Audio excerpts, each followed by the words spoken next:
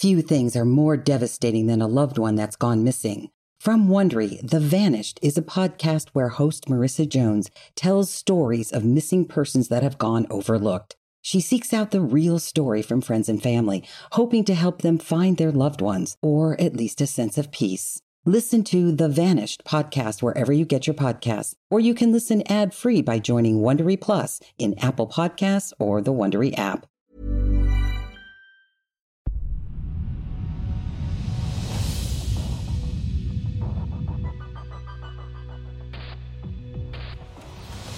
This is the true story of a successful suburban businesswoman, her supportive, hard-working husband, and the bizarre secret life she keeps hidden in their home. It's a story of unchecked desires. She did have sex with all three men. Emotional greed. She wanted it all. She wanted her house, she wanted the business, and she wanted her lover. And deadly deception. In my line of work, I've come to expect that anyone is pretty much capable of doing anything. Beware. Extreme passion can lead to shocking consequences.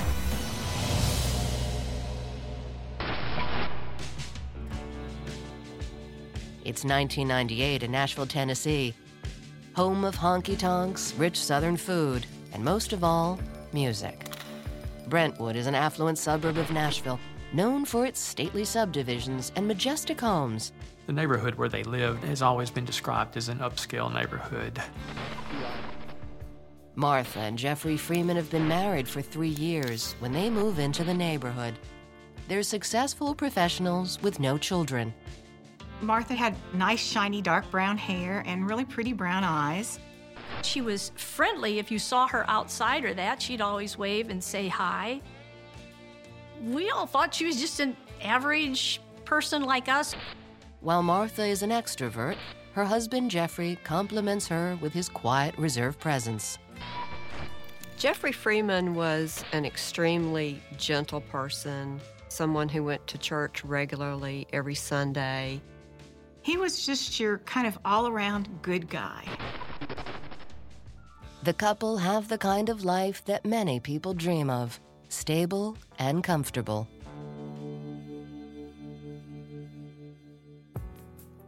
They seemed to be happy together. I didn't see them fighting or arguing with each other. Martha and Jeff's relationship seemed friendly and relaxed. I would see them out in their yard kind of working together. Martha eventually starts her own small business, a security firm called Resifax. Resifax was Martha's business, and she ran it from home. She seemed to be a pretty smart businesswoman. The business grew. Resifax does background checks for employment or for apartment complexes, things of that nature. She just struck me as very work-orientated, almost a workaholic. And the hard work pays off.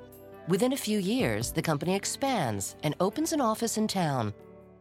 In 2003, Jeff leaves his job and joins Martha in the business. They make a great team. I remember her telling me how well it was working out with the two of them working together, that Jeff brought a different perspective to things. As the business takes off, Martha and Jeff seem to be right on track for even more success. She and Jeff actually got an award from the city from being the best new little company of the year or something like that. So it sounded like a pretty nice, well-organized, professional running small business. But with Jeff and Martha investing all their time into the business, they begin to neglect their marriage. Soon, Martha and Jeff's roles start to shift. Now he's the one consumed with work. He was rarely at home. If you wanted to find Jeffrey, I assume you found him at work. It was Jeff going and doing the daily work. Martha seems to lose interest in the business and begins to spend more time at home. At some point, Jeffrey began running the business and Martha stopped even going. She started doing other things. For reasons no one understands, Martha's become unhappy and withdrawn. Martha's complete disinterest in the business was such a 180 from the The fact that she had started this, and it was her business, Resifax. So it's kind of telling that when she lost interest, it was complete, which meant that outside of her house, she really didn't have a life. Some of her employees, some of her friends knew that she had something that was bothering her and never knew what it was. After months of pulling away from friends, family, and work, Martha finally decides to take action. She goes to a doctor and gets a diagnosis. I found that Martha had been diagnosed with bipolar disorder. Bipolar disorder is really the new phrase for what we've classically known as manic depression. And everybody knows what depression is. It's beyond sadness and hopelessness. The problem is that this sort of person can actually go to the other end of the spectrum, where they suffer from complete mania. It can swing from one to the other very quickly and unpredictably. But having a name for her problem doesn't make everything better. Martha is clearly on the depressive side of the disorder and continues to distance herself from the people around her. She's told me that she was on medication for her condition. She spent many, many hours in that house doing what I don't know. Jeff doesn't know how to handle his distant wife. He does his best to be there for her through these trying times, but Martha's emotional state only worsens, even with medication. All Jeff can do is try to be supportive and hope for the best.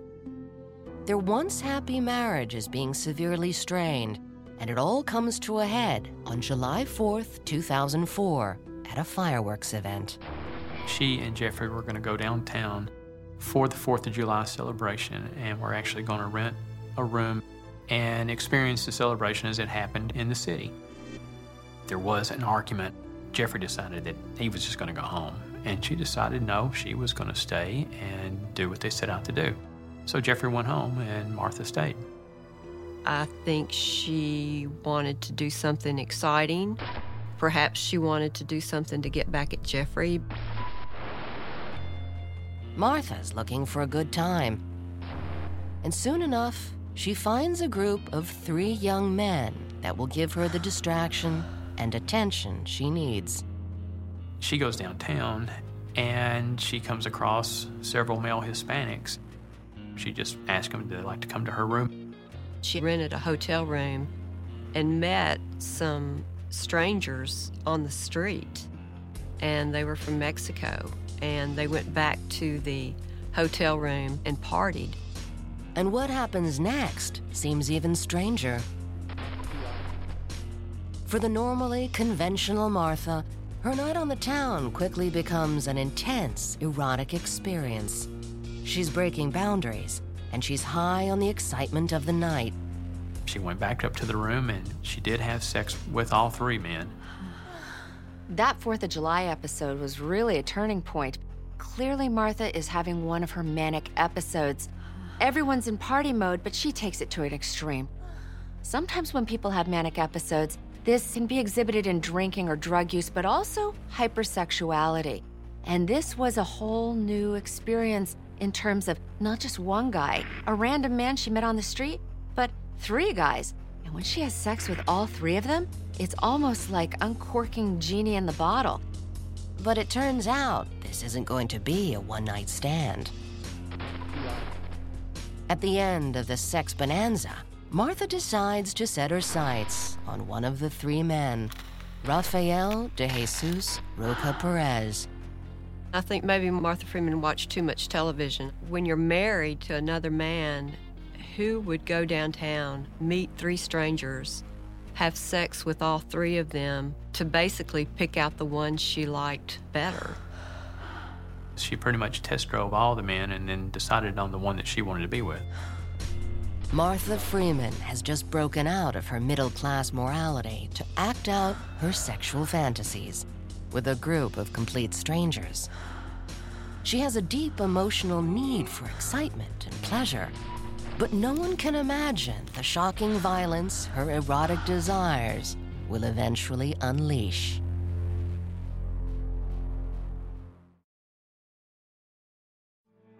It's July 2004. After a blowout fight with her husband at a 4th of July party, an emotionally distraught Martha Freeman brings 3 young men back to her hotel room for a night of passion. She did have the room at the hotel. The men were there. She did have sex with all 3 men. And how long they stayed or how that went on, I don't know. And she chooses one of them to keep as her lover. Martha Freeman was living a fantasy clearly by the way that she met Mr. Rocha Perez. After their 4th of July encounter, Martha begins spending much of her free time with the fit, muscular Raphael. They meet over the course of the next month at a local hotel. The two seem like an unlikely match. She's a married suburban business owner, and her Latin lover is new to this country and speaks very little English. Mr. Rocha Perez was a stocky, muscular-built man. He seemed younger than Martha, looked quite a bit younger than her. When she falls for one of these 3 men, Raphael, he is as different from her husband as night and day. Raphael, he adds spice to her life. He is foreign, he is exciting, he's adventurous. Mr. Rocha Perez did not speak much English. Martha Freeman did not speak Spanish. Based on the relationship, I don't know how much talking they did. It was all about sex. Meanwhile, things at home with Jeff go downhill fast. Martha is no longer interested in spending time with her husband. She becomes more distant from him during the limited time they are together. Martha said that, their relationship was rocky. That was the phrase that she would use. Her mind is on other things. I don't know what her situation with her husband was prior to that, but I think her relationship with Mr. Rocha Perez was totally about sex. But Martha isn't about to tell her husband about her wild, flagrant cheating. Instead, she plays on Jeff's sympathy and says that with her recent bipolar diagnosis, she needs some time to herself. I just started not seeing Martha around. I saw Jeff in and out, and it wasn't until Christmas of 2004, I said to my husband, I haven't seen Martha for months. I wonder where she's at. What no one realizes is that Martha has actually moved out of the Freeman family home. We learned that Martha moved out in the email that she sent to us, and when she was talking about how she was on medication and bipolar. That's when she decided to, quote, move out or go her own way or try to find herself. I think that Martha Freeman used her bipolar diagnosis as a crutch. Lots of people have been diagnosed with mental illnesses, and they function quite fine as long as they're on the correct medication and take their medication. Jeff isn't happy about the situation, but he wants to be supportive. He assumes Martha just needs some time to herself to deal with her condition. Little does he know, Martha is taking complete advantage of the situation. There came a point where Martha actually had the room rented in her name, and Raphael was staying there for quite a while. Now that Martha has made a break from her home and husband, she's free to indulge all her erotic fantasies. Her new secret life is wildly different from the one she shared with Jeff.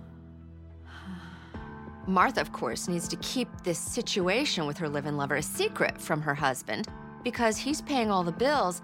And again, she gets to live in Fantasyland. She gets to have her own place with her own man, somebody that nobody else knows anything about. And part of the secretiveness of this feeds that fantasy world.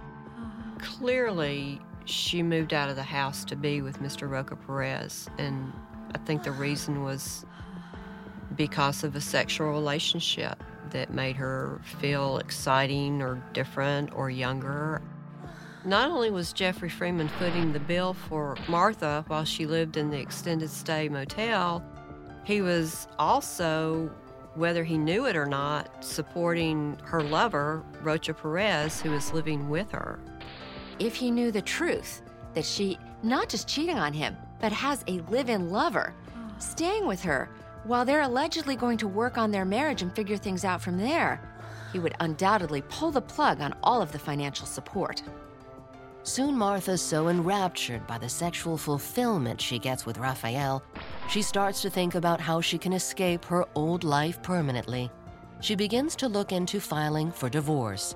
She had no qualms about divorce and would have gotten one if she thought that would benefit her. But Jeff does not want a divorce. And I think he resisted the divorce based on his religious convictions. Here he is trying to do the right thing by his mentally ill wife. Stick with her, help her through this crisis, make compromises as needed. He doesn't believe in divorce. He is a stand-by-your-woman kind of man.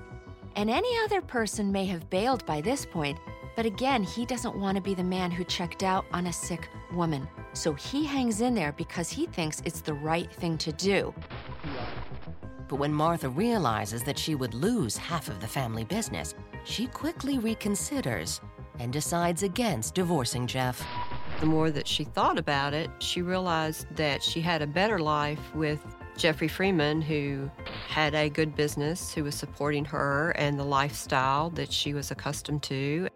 Jeff is still deeply committed to the marriage and holds out hope that they'll be able to get through this rough patch. Jeffrey and Martha, they were communicating back and forth by email. Jeffrey was a very caring, understanding, and forgiving man, and he would allow Martha to do a lot of things that most people would not allow in a marriage. As Jeff continues to run the daily operations of the business, all of the bills come across his desk. Then he notices one item on a credit card statement that just doesn't seem right. It lists Martha's room at the Candlewood Suites as double occupancy. At some point, he did recognize that he was paying a bill and that it did show more than one person in this room. Jeff has been cuckolded. He finds out from the hotel bill there's 2 people living in this place, and really, this should be the breaking point in the marriage, all right? He is bent over backwards, and yet he is a good, honorable man, and he can't forget that his wife is mentally ill. She has a get-out-of-jail card. She has an escape hatch for all of her bad behavior. It's the bipolar disorder. But in January 2005, he's finally had enough. Jeff drives over to Martha's hotel and confronts his estranged wife. She finally admits to having an affair with the man who is basically living with her. Jeff is enraged. But after his wife comes clean about her relationship with Rafael, he takes the high road. Jeffrey, being that caring person and having a high tolerance for the things that Martha was doing in the marriage, he did care for her and he did want her to come back home. And for whatever reason, he just forgave. Instead of ending the marriage, Jeff begs Martha to come back home with him. Surprisingly, Martha agrees. She promises to end the affair. Unfortunately, because he really does want to believe the best of her, he can blame the mental illness for what's really a character flaw, and he forgives her and wants her to come back home because he keeps thinking they can work this out. Martha Freeman used her mental illness as a crutch and a rationale for some of the things she did. Jeffrey Freeman used it as a crutch to blame her behavior on her mental illness. I still feel like he hoped that their marriage would work. Martha Freeman has moved from her hotel playground back into the marital home. Will she use the opportunity to reignite her marriage? Or does she have other, more depraved plans?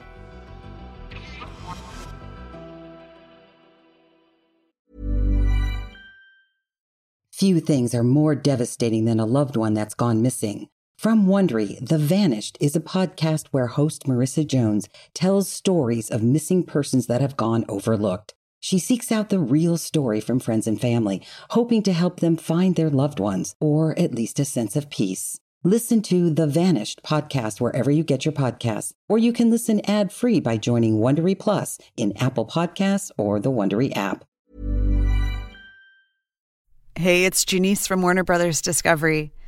Are you looking for ways to be happier, healthier, more productive, and more creative? Gretchen Rubin is the #1 best-selling author of The Happiness Project, and every week she shares insights and practical solutions in the Happier with Gretchen Rubin podcast. Gretchen's co-host and happiness guinea pig is her sister Elizabeth Kraft, a Hollywood showrunner. Join Gretchen and Elizabeth as they reveal fresh insights from cutting-edge science, ancient wisdom, pop culture, and their own experiences about cultivating happiness and good habits. Every week, they offer a manageable try-this-at-home tip you can use to boost your happiness without spending a lot of time, energy, or money. Suggestions such as follow the 1-minute rule, choose a one-word theme for your year, or design your summer. They also feature segments like Know Yourself Better, where they discuss questions like, are you an overbuyer or an underbuyer, a morning person or a night person, abundance lover or simplicity lover? And every episode includes a happiness hack, a quick, easy shortcut to more happiness. Listen and follow Happier with Gretchen Rubin, an Odyssey podcast, available now for free on the Odyssey app and wherever you get your podcasts. It is early 2005. After a 6-month clandestine affair, Martha Freeman moves back in with her estranged husband, Jeff. Martha tells friends and family that she and Jeff are working on their marriage. To those around her, it seems as if Martha is sincere in her efforts to reconcile. She said to me, well, Regine, I had an affair, and I just needed some time to get my thoughts together. I've worked things out, and I really think Jeff and I were going to make a go of it. I saw Martha after she had moved back in. She had told me that she was back together with Jeff. They were working on their marriage. Things were a lot better, and that they were going to church together. She seemed happy. It didn't occur to me that she was still having an affair. But she is. What Jeff doesn't know is that when she returns to their marital home, Martha is not alone. She's bringing along her young lover, Raphael. She and her husband were not sleeping in the same bedroom, even though they were trying to reconcile. And she was keeping Mr. Roca Perez in another room in a large closet. She has a perfect solution. They have a big house. They don't have children. Why not just move him into the guest bedroom? He can sleep in the closet. Jeff never goes in there. And then she's just got the best of both worlds under one roof. So the closet becomes her lover's hideaway and makeshift living quarters. And she makes sure that Raphael's closet is fully stocked with all the essentials. Raphael had anything and everything that he needed. AM/FM radio in the closet, small television, things that would entertain him.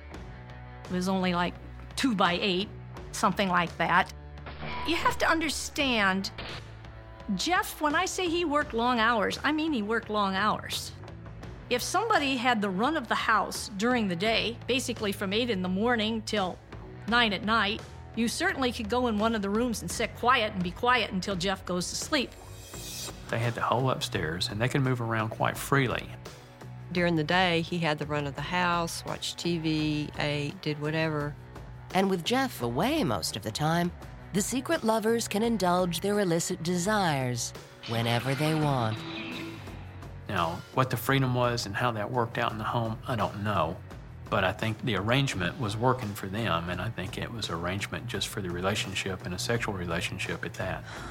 By day, she was having romance with this person, and then by night, she pretended to be the good wife to Jeffrey Freeman, who was trying to make their marriage work. And because Martha knows her husband's habits so well, keeping him in the dark isn't so difficult. Martha and Raphael develop a system of warnings and signals for the hours that Jeff is at home. When he was in the home, that he stayed downstairs in the living area, which gave Martha and Raphael the whole upstairs to do anything that they wanted to do. And if Jeffrey started up, then she would hide Raphael into the closet. And at night, if he had to go to the bathroom, she would basically stand guard and make sure that her husband was not coming while he took care of his business. Then all he has to do is wait and be quiet till Jeff gets up in the morning and goes. Is it crazy? But it could be done. I wrestle in my mind how a man can stay in somebody's home and not be detected. How would his day be? But it seemed to work for him that they did not cross paths. For weeks, the bizarre situation continues, and Raphael happily abides by the rules. Living in a 2x8 closet, it's not that much different than living in a slightly larger hotel room. He doesn't have expenses. He has someone bringing him food every day. He gets to have sex when he wants it or when she wants it. And as long as he has his Nintendo, and he has his pornography, and he has his food, he has the basic needs that Raphael wants. But this high-wire act of betrayal can only work for so long. On April 10th, 2005, Jeff returns home after work and hears a strange snoring sound coming from one of the spare bedrooms upstairs. When he goes to investigate, he's in for the surprise of his life.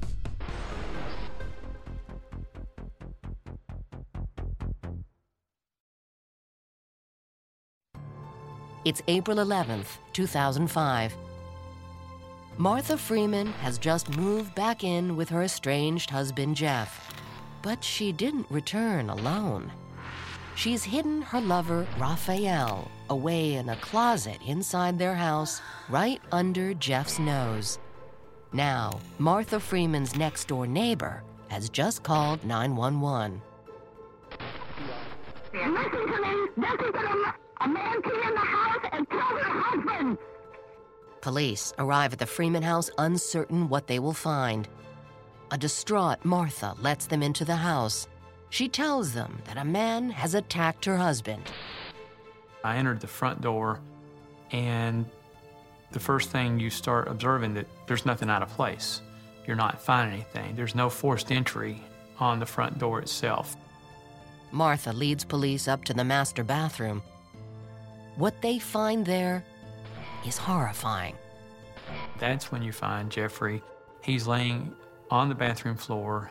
He is partially covered by a sleeping bag, and he's face down at this point in time. His head is covered in a plastic trash bag, and it's tied down tight around his neck.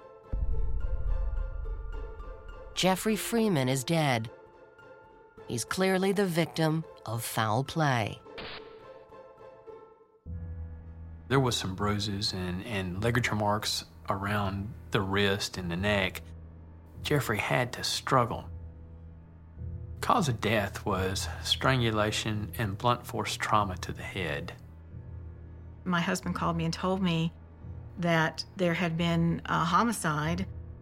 I was totally in shock and in disbelief that our friend Jeff had been murdered. Investigators try to get the story of what happened from Martha, who tells them she saw an intruder kill her husband. Officers assume the intruder has fled the home and is at large. But then, just a few minutes later, a neighbor reports seeing a suspicious-looking man nearby. Another neighbor sees Raphael run through the neighborhood on the streets and goes into a home that's under construction. The police are notified and search the area.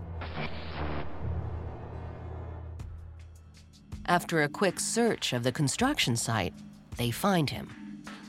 When they arrive there, the police come in with their shotguns out. He was actually arrested. He was placed in handcuffs and brought back up to the scene at Incline Drive. Without hesitation, Martha identifies Raphael as the man they're looking for. As soon as he's brought up there, she immediately starts pointing and saying, "That's him. That's Raphael. That's the man that killed my husband." But something about Martha's story strikes police as odd. They want to know, who exactly is Raphael, And why would he want to kill Jeff? Then they find a clue. In the spare bedroom closet, they come across a mattress, some food, and a considerable stash of sexual paraphernalia. Inside the home, we found a bag that had lingerie, books on sexual positions. We found a Polaroid of Raphael nude. I characterized it as a bag that a prostitute would carry. But that's not all. By the front door of the house, investigators come across a second piece of crucial evidence, a towel. When they send it in to the state lab for DNA testing, the results are nothing short of disturbing. I was able to locate sperm on the towel, and when I did my DNA testing, I was able to find that the DNA from the sperm belonged to Mr. Rafael Roca Perez, and there were some cells there that also belonged to Martha Freeman. Investigators are stunned by this discovery. What exactly is going on in the Freeman home? And what does it all have to do with Jeff's murder?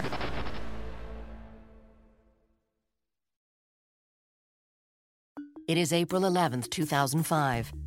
Jeffrey Freeman has been murdered in cold blood, and his wife Martha has just fingered her young lover Rafael as the man who killed him. Police have also discovered a bag of sex paraphernalia in a small bedroom closet and a towel with DNA from both Rafael and Martha. They're beginning to wonder how it fits into the strange and horrific murder that took place inside this upscale suburban home. I was able to locate sperm on the towel when I did my DNA testing. In my opinion, I would say that there was sexual activity going on between Martha Freeman and Rafael Roca Perez. The towel was used either during or after sex. I feel that both individuals at some point either used the towel to clean off or were on the towel at some point. This astonishing evidence means that Martha and Rafael had sex very close to the time of Jeff's murder. Confronted with the evidence, Martha admits to an affair with Rafael. But she says she played no part in her husband's murder. Police begin to piece together a timeline of what they think really happened that night in the Freeman's home. We relied on Martha's statement that Jeff usually arrives home on Sunday evening between 8 and 9 p.m. But on this evening, he arrived home at approximately 10 p.m. Martha tells police that as Jeff unwinds from work, he hears something strange coming from the spare bedroom. Jeffrey comes home, comes into the bedroom, wakes her up, and asks her, why is there a man snoring in the closet? She said, my husband found him and told him to leave or he was going to call the police. Jeff deducts that Rafael is her lover and gives Martha an ultimatum. Then he steps away from the situation to cool off. Jeff, long-suffering, honorable, loyal Jeff, he decides that this man has to go, but he'll make it easy for them and he'll go for a walk, clear his head, and Rafael better be gone when he comes back. They're the bad ones, and yet they get to stay in the house while Jeff leaves? This probably gives them a sense of power. Rafael may have been thinking, oh, this is it. They're going to lock me up for being here illegally, and I can't let this happen, so I have to do something. Police surmise that when Jeff returns from his walk, Rafael was prepared to do the unthinkable. He violently attacks Jeff and strangles him to death. We do know from the evidence that Mr. Freeman was hit with some object, and then his hands were bound, and he was strangled with a ligature. We felt like she's part of this. One person didn't do this. It took two people to do this. She would tell us that Rafael had cleaned this up, put this in this trash bag, brought it to this location in the home, but was very careful not to include herself in anything. Another neighbor sees her at about 7:30 in the morning on her front stoop smoking a cigarette. Something about her mannerisms is causing this neighbor to watch. And then we know that also that same morning, Martha Freeman calls the business, Resofax, and tells one of the employees that Jeff isn't going to be into work today because he's not feeling well. Martha fills all the gaps in her own words with her actions, from walking the dog to leaving the home to go to the drugstore to taking a nap to eating dinner. And this is multiple times that all this is happening. And each time when she comes back home, Raphael's still there. If you believe her story, she's had multiple opportunities to call for help. I heard a bam, bam, bam. I opened my door and Martha says, "A man killed my husband." And I said, "Have you called 911? She said no. And I just turned and ran for my phone. 911, what is the answer? Listen to me. Listen to them. The wife is here and she's screaming, "A man came in the house and killed her husband." I need to get some information for the paramedics, okay? Okay, Martha, can you remember any? What did you see? Did you see it? How did he hurt it? Talk to him. Okay.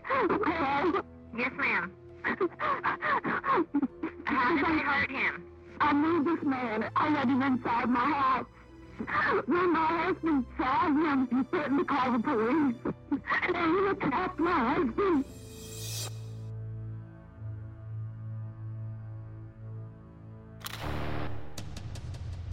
Martha is indicted for first-degree murder. She turned herself in. It was kind of cordial. The case went to trial approximately a year and a half after the actual crime occurred. Martha Freeman's story from the beginning was incredible. We felt it was important for the jury to understand the relationship between Martha Freeman and Mr. Rocha Perez. And probably the most important evidence in this case was the medical examiner, Dr. Deering, who testified about the injuries that Mr. Freeman sustained, that it would be almost impossible for one person to carry out this crime. Both Martha Freeman and Mr. Rocha Perez were convicted of first-degree premeditated murder. Clearly, Martha Freeman was greedy. She wanted her house, she wanted the business, and she wanted her lover. And she did not want to obtain those things through a legal manner.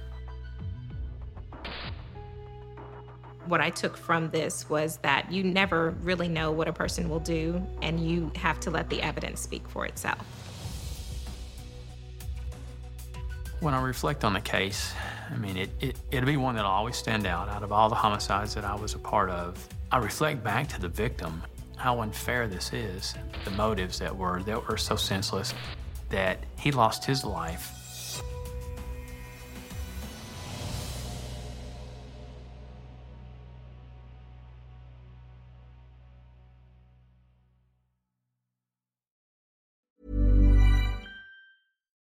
Nickelodeon was kid everything, but that marked one of the darkest chapters. 3 predators worked at Nickelodeon. It made me wonder who was being hurt. Quiet on Set, an ID true crime event, Sunday, March 17th at 9 on ID and stream on Max.